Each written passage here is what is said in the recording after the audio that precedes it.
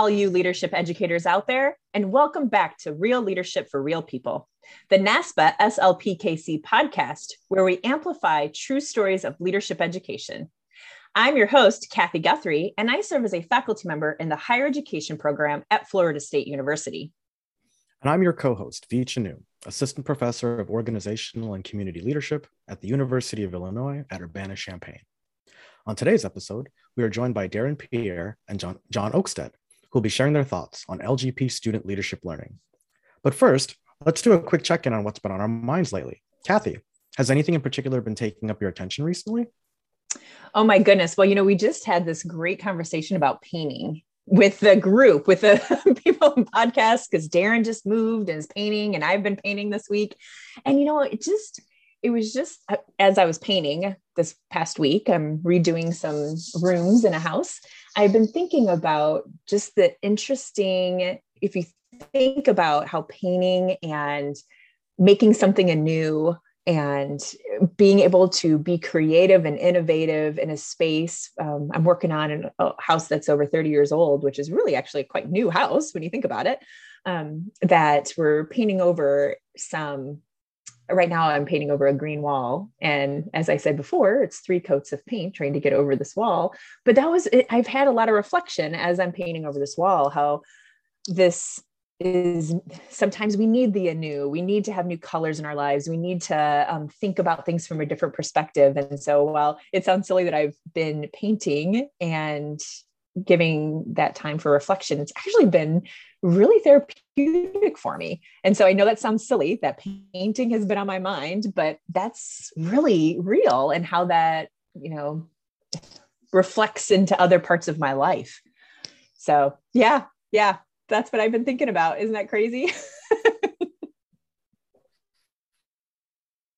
Yeah, also over 30, I could probably use a fresh coat of paint as well, depending on who you ask.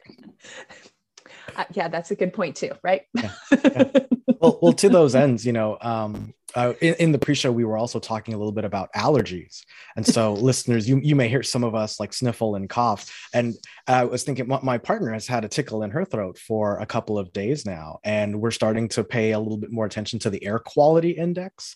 Apparently over the Midwestern United States, a lot of the particulate matter from the fires out west have been blowing across the entire country. And so even all the way out to the eastern seaboard, the air quality has been highly variable and more dangerous this time of year than typical. I was just in Florida, where the air quality is a little bit better because they get the crosswinds from the Gulf of Mexico and the Atlantic Ocean. But when you're in a landlocked state, there's no crosswind to help get some of that out of the airflow that you're breathing. And so it's concerning living under a pandemic and then wondering, is this an allergy? Is this air quality? Right. Am I sick? And you just don't know, right? And there's no good way to sort of disentangle some of those kinds of things. So I know that this is as we're getting ready for the fall semester, this is a time of year where we have to remind ourselves to stop and breathe.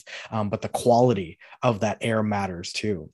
And so as I've been thinking about my own stress reduction and the proactive things I'm trying to do to get ready for the fall, I rejoined my gym after not going in very many pandemic months, but still thinking about what is the quality of the air I'm breathing, not just taking time to stop and think, but the quality of those thoughts, not just taking time to stop and breathe, but the quality of that breath, right? So it's not just, am I doing the thing I know that's healthy for me? Am I doing it well? And that is a much, I think, harder question for me to answer, especially as I do exactly what you just described, kind of renewing and refreshing for a new academic year where things feel just as uncertain as they have for probably far too long. Isn't that the truth? And I do appreciate when we can stop and think about things that are happening around us and how does that relate to leadership learning and the context that we're in. And so maybe we should just jump into the topic, because I am so excited about those who are joining us today. I mean, 2 incredible people who just wise and brilliant. And so love to welcome our guests, starting with Dr. Darren Pierre. He is a lecturer in the Office of Global Engineering Leadership at the University of Maryland, College Park. Thank you so much for joining us, Darren. Thank you so much for having me. We're also joined by John Oakstead, who is a doctoral student of higher education at Loyola University, Chicago, and a higher education consultant. Welcome, John. Thank you. Appreciate being here. Great. Well, to get us warmed up, we've prepared a few questions to help the audience get to know you a little better. Your responses to these questions don't have to be lengthy, but they will help us get a bit of a sneak peek into your lives. Are you both ready to get started? Definitely. Let's do this. Great. So when you are alone in the car, is there a song that you love to sing? I think this is a fantastic question. I would say Whitney Houston's I Want to Dance with Somebody is in the car by myself with other people in a hotel lobby. It really doesn't matter where the space is. I will sing that song happily. That song is pure joy. Such a good choice.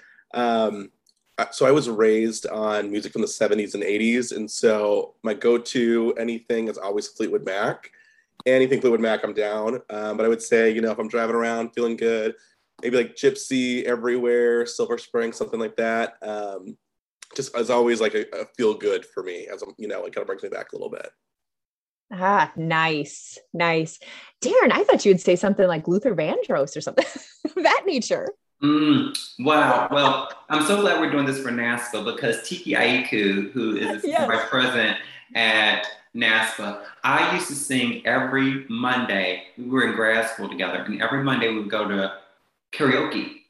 And I would sing Luther Vandross as A House Is Not a Home to Tiki Aiku. So that is our song together, no matter how long she is partnered, whether we get married or not. I will always have that song as her and I song. So yes, Luther is there, Kathy. I love it. Well, the next question is, if you could only eat one food or meal for the rest of your life, what would it be? White chicken jalapeno enchiladas. Ooh! All day long. I would be good with that all day long. Nice. I'm going to follow John's lead, and I'm going to say tacos.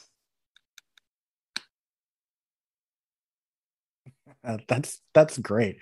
I always get so hungry during these episodes because we talk about food. Last icebreaker, who or what first sparked your interest in leadership? I was always kind of the student council kid since I was little. So, but I definitely think my mom kind of instilled in us since we were very little to be in service to others. And so I think I credit her a lot because even as I was a kid, getting involved in activities and things like that, it was always about a greater purpose, and everything that you're doing was in benefit of others. So I think I credit her with kind of sparking my interest in that. And then also the encouragement that I remember I was 14 and like the deal was either you get a job or you get involved. And so not because I didn't want to work, but I wanted to, be involved in student council. I wanted to do activities at school. And so she was a big advocate for that, even now in my life right now. I see leadership as a discipline. And I would say the person by far, I tell her all the time, who really sparked my interest in leadership as a discipline is Susan Comavez. I was a student and she taught a leadership class and I wanted to audit it. And she said that she would only look, which I don't know who would want to audit a Susan Comavez class. That was me at my journey at that point in time. So she said the only way she would allow me to audit it is if I would write a chapter in the handbook for exploring leadership. And I was huffing and puffing because I was like, I don't want to do any work. Like, I just want to sit and listen. But the truth be told, it was the greatest invitation I have gotten because it sparked my voice as a scholar in this conversation. It sparked my understanding that leadership is a discipline. And it sparked, most importantly, is that leadership is an applied science that anyone can take part in. And I think those are great lessons that have carried me through. I love that. Susan is good at that invitation, isn't she? I've learned a ton about that from her. Well, thank you both for sharing. You have written this beautiful chapter and such an important piece on LGB student leadership learning in the recently published Shifting the Mindset, Socially Just Leadership Education. Can you briefly summarize this chapter to give our listeners a sense of what they can expect when they read it? Yeah, and I'll frame it in three ways, and then I want to offer John to share his thoughts and considerations about things that I may miss out. I would say it's 3 points. First is troubling our prototypes and assumptions about leadership and who is and who's not part of that leadership. I think within that is implicit leadership theory, which we talk a little bit about and explore in the chapter. The second is the considerations of human development. So how does identity development, specifically sexual identity development, play into this conversation as we relate leadership to identity based and sexual orientation. And then the third area is considerations, and I would say also reflections for practice. Considerations, we give you some direct thoughts to consider for implementing into your practice what we've talked about within the chapter. But I would also say reflection, because this is an ongoing conversation. And I was so excited the way that you all framed this book, that you separated sexual orientation from gender identity and expression. I think so often we take LGBT and put it all together in one umbrella, but the conversations, the journeys look different based on whether we're talking about sexual identity or gender identity and expression. And so I'm excited about people reflecting on what we share and then taking what we share and then moving the needle forward as we look at the future of conversations around LGBT leadership development. John, things I left out? I think you nailed it on the head there. I think it's so great. And I think what we really tried to focus on, right, was being practice ready in our approach, that everything that we were discussing in our chapter can be put into practice, put into play, in the classroom or on a college campus or in student engagement, and doing our best to, ensure that we're not looking at it as this monolithic group, right? That each experience of each different population is very different, but also have some similar strands in their experiences on a college campus, and then in college and university life. So I think it's super important. And I'm so glad that as a great pairing to this chapter is also the chapter on gender identity and trans students. I think that's so important, that the incredible pairing together. And I'm really excited that our colleagues were able to write that chapter as well. Yeah, thanks so much to both of you for your contributions. Darren, it's always nice to hear the positive feedback about our choice to disaggregate gender identity from sexual orientation. That was very intentional on our behalf, and we couldn't have found really better people to speak to either of those journeys, whether it is your team here with us today and the folks who were able to write the other chapter for us as well. John, I appreciate you also foreshadowing for us a little bit of that practical approach. We're going to ask you more about it later, but before we get to that place, I was hoping that we could maybe take a little bit of a step back and maybe have each of you share a little bit more about how your lived experiences, so these could be in your personal life and your professional life, but how those lived experiences have shaped your understanding of leadership and the way leadership gets practiced.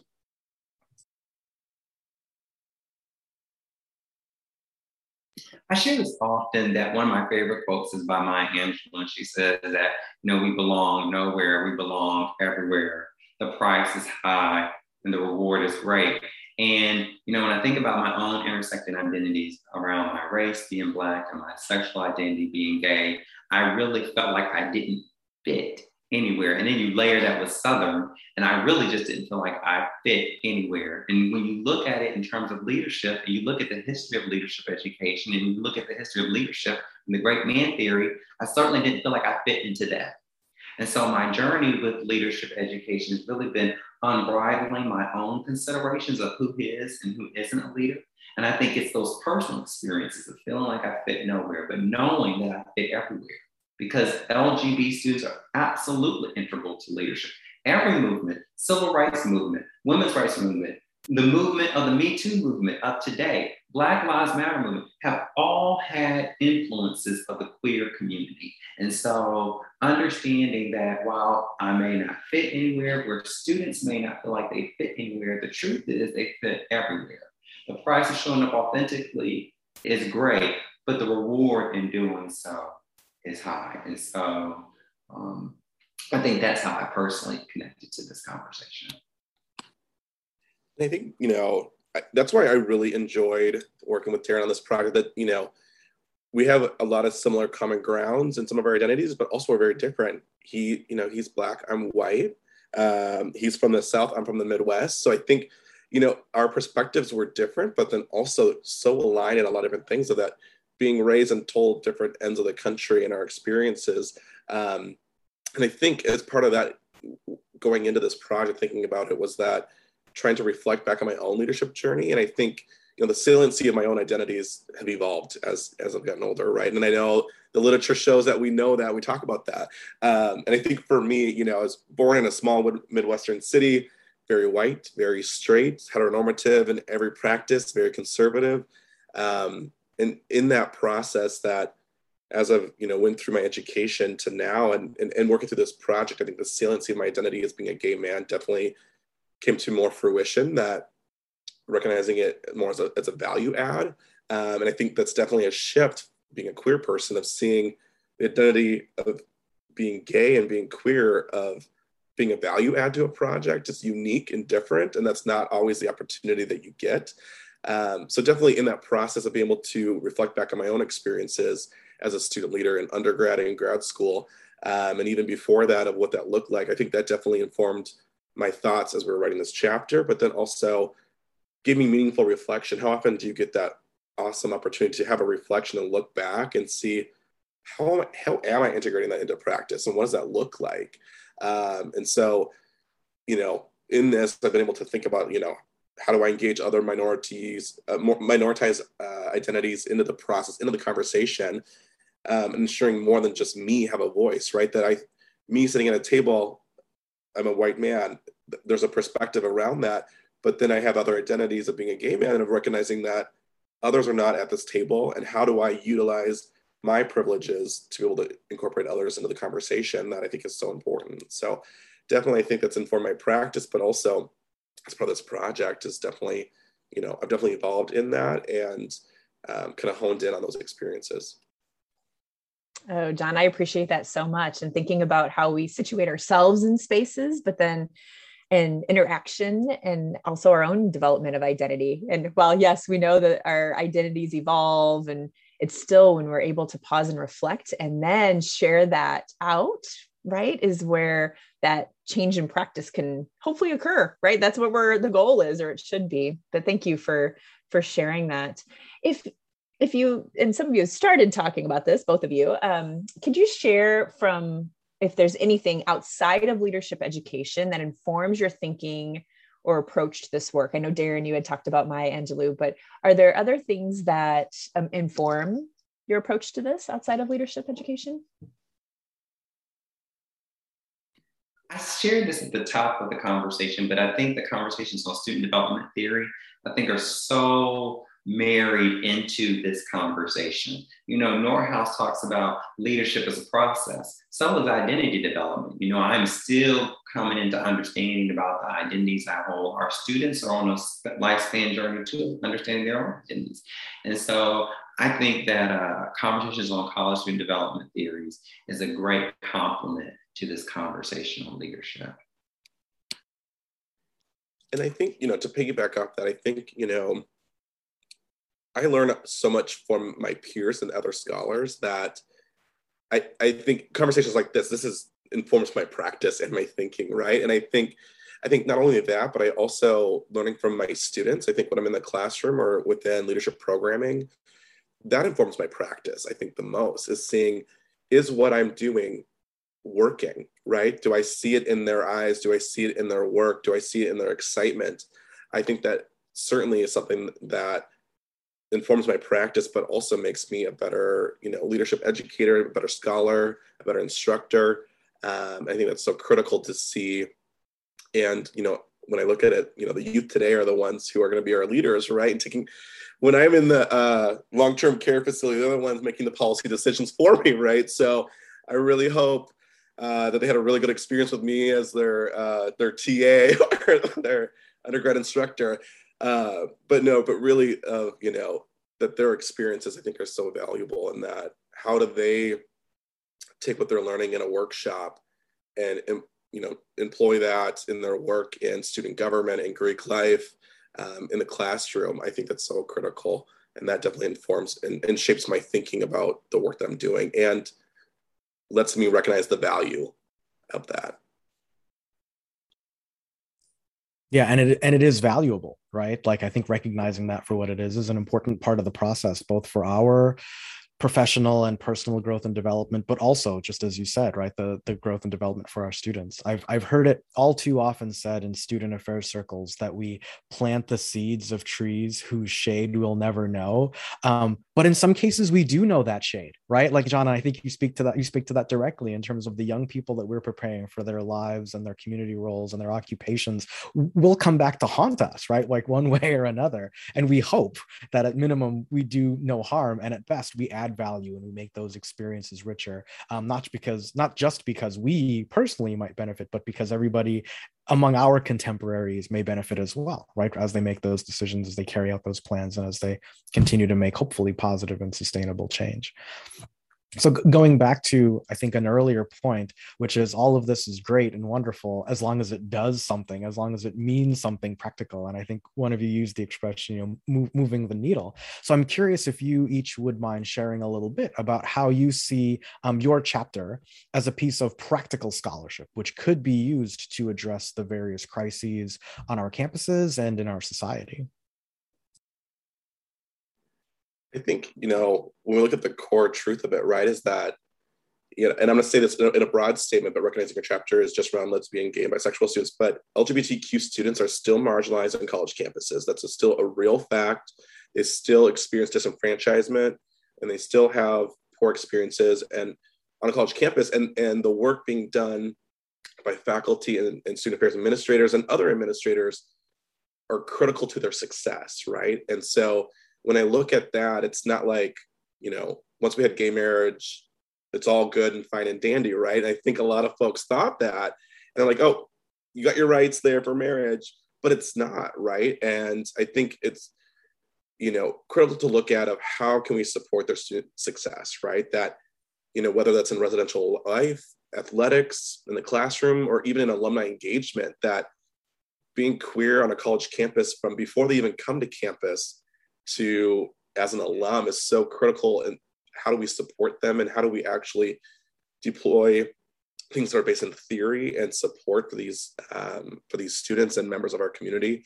So I think when I look at our chapters being, a practical resource and practical scholarship, I think it's a value add, right? When we look at that of how can we look at our work differently and ensure LGB students are engaged on college campuses, but also meaningful support and meaningful engagement, and that it begins before they're even on a college campus. And I think that is so critical.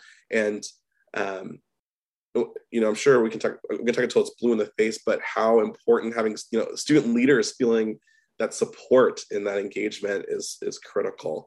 But I definitely see it as a value add that there's still an uphill battle to support LGBT students on the college campus, but I think this is helping and moving in that direction. We had a conversation at ALE about impactful practice versus best practices. And I think that there's some really strong things that educators can do to think about impactful practices. And I think that, just because it worked in 1980, 1990, 2000, even in 2019, doesn't mean that it works necessarily the same today. And so continuing to trouble your practice, I think engaging in your practice in a critical way. And so, if we take something like the social change model, well, take the social change model and overlay that with identity development and see how those two can work in partnership with each other. How is your work being informed by the energy of the moment? If you're coming in doing the same leadership practice after this pandemic that we are currently living in, then your practice is somewhere irrelevant because you're not engaging it in the ways in which it needs to be engaged today. Understanding that students are coming in with a sexual identity, but they also have a class identity. They also have a gender identity, a racial identity, an ability status. All those need to be in the conversation as well. So don't do things in silos. And one of the things that we talk about in the chapter, which I'm really excited about, is that representation matters. So why not have an Alice Walker, Audre Lorde, and others, and Harvey Milk, be part of your conversation in your leadership vernacular, not just in spaces around sexually minoritized identities, but in all spaces. Use Harvey Milk as a poster as you would the President of the United States, and consider how you're utilizing those. And I think it's so great what you all do with culture relevant leadership learning, because I think if people looked into that conversation, it could give them some greater considerations for how to practically engage their practice. In this conversation, we're talking about sexual identity, but we could intersect it with other identities or talk about other identities that are often spoken about in minoritized ways. Such brilliant considerations to get those on college campuses in co-curricular and curricular contexts. So where do you see this work going next? Right? So we have the practical aspect, but now how do we continue to move these ideas forward?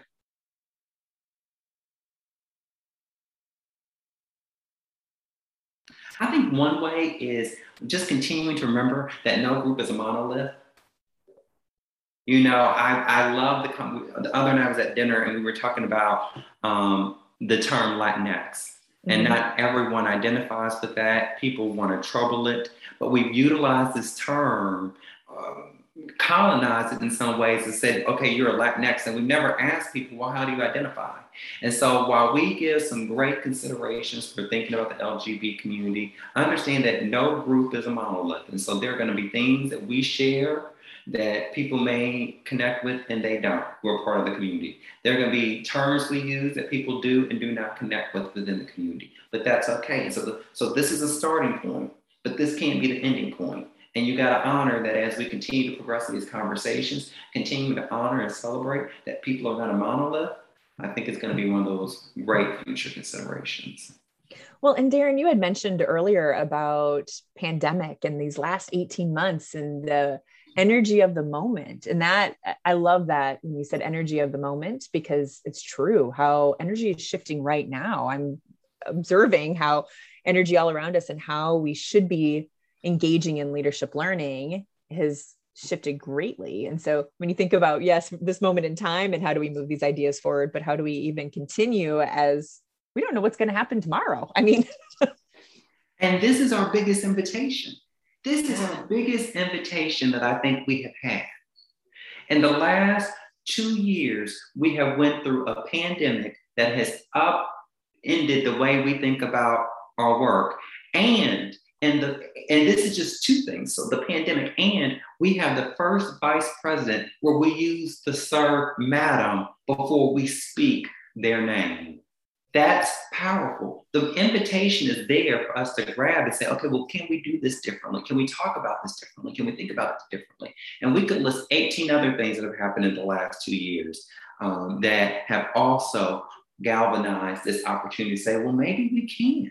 Maybe we can. Maybe this is our moment to do it. Yeah, and that tsunami that has hit us these last 18 months has, hopefully we can find some positive from it, right? Invitation. John, what do you think? Anything about how to move these ideas forward? Yeah, and I think when I look at it too, I think a big part of it is that a lot of the literature, when we look around LGBT, if I'm going to say LGBT students, most of the narrative has been around gay white men, right? And we've seen that in the history of queer literature, since the beginning of the gay liberation movement to now. And in the more recent years, more literature and more research has been done around trans students. However, it hasn't been until the last 10 years, 5 years or so that even the conversation has been around these intersecting identities, right? And kind of how Darren had mentioned is like how we recommend in our chapters, this layering of different theories and different approaches, right? That we can't just take one approach that would work for a bisexual student or a gay student or a lesbian student, that we have to look at the other intersecting identities, and that there's not a lot of literature around that. And that's honestly a big gap in LGBT studies, right? And that in the research. And so I think that's critical to look at that, of how do we get those voices recognized within the research, but also on the other end, to take it from the research then to practice. And I think that is something that's missing right now. There's not a lot. If we look at Ren, or even as our another author of the chapter, Lang, when their recent work, when they did a deep dive to look at the literature, in 2021, recognizing that's still a concern and need, that is a gap that we're missing of these intersecting identities and the research around that. But what happens after the research, right, is that it moves into practice, and that we are, theory based in our action, in our work. And so I think that's definitely where it needs to be going and where it should be going. And then I see it after that, then it expands out from there, right? That it's in all the interactions of our work with students, from prospective students to current students to graduates of the university. So I think it's something that we have to move that direction. Like, there's no question we have to.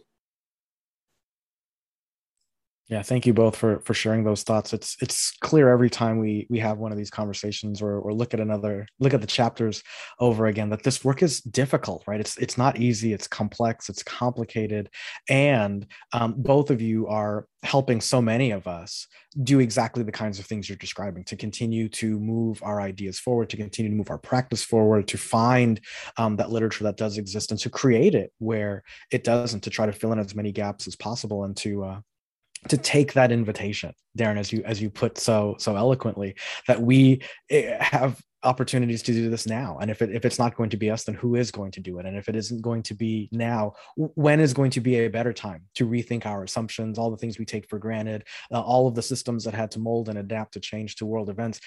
There's, in many cases, no better time. And we'll never hopefully see such an instance again where everything was up for grabs, everything was negotiable. So many things that were seemingly locked into stone before are all of a sudden fluid and flexible in ways we couldn't have possibly foreseen 2.5 years ago or 3 years ago or earlier in our careers.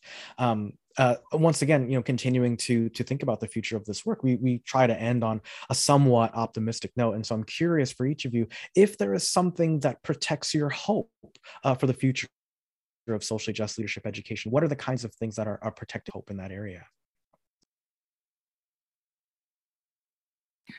It's our students. I'm in this class right now, instructional design course here at Maryland, and there's faculty from every discipline at the university who are part of this instructional design course. And the consultant who's working with each of us individually, our next session's on anti-racist syllabus. And so she was sharing, I don't know how the community is going to connect with this. And I said, well, here's the thing. I'm humble enough to know that it doesn't matter how I connect with it. What I know is that this is the conversation our students are having. Our students are having conversations about race. Our students are having conversations about sexual identity. And it is our students who are going to move some of these pendulums forward. When we look at the movements and the social unrest of 2020, it was white people with backpacks next to Black and brown people with backpacks on the streets marching, saying Black Lives Matter, who are going home to their parents, who may feel a little bit of uncomfort, just like faculty may feel uncomfort about an anti-racist syllabus. But they're there agitating those spaces at home with grandma, grandpa, mom, dad, aunt, uncle. And so it is our future, from the little kids in elementary school to certainly the adults that we have an opportunity to work with on our college and university campuses. They are where my hope stems from, because to what you were talking about earlier about those who sit under the shade of trees that are seeds that we are planting now, those people, they are going to speak a different language underneath that tree than what you planted right here today. And that's some powerful and hopeful work and consideration. Such a good point. And I think for me, conversations like this gets me excited and re-energized. This summer, I just took a deep dive into the literature. I just finished my PhD comprehensive exam, and deep diving into the literature and seeing the evolution, where part of it I was looking at the historical aspects of LGBT college students post Stonewall, and seeing the evolution of the language and of the work and of the practice. To me, that was exciting. But I think taking that, you can read it on paper, and you can read the statistics and read the theories behind it. But I think seeing it in practice gives me life and excitement.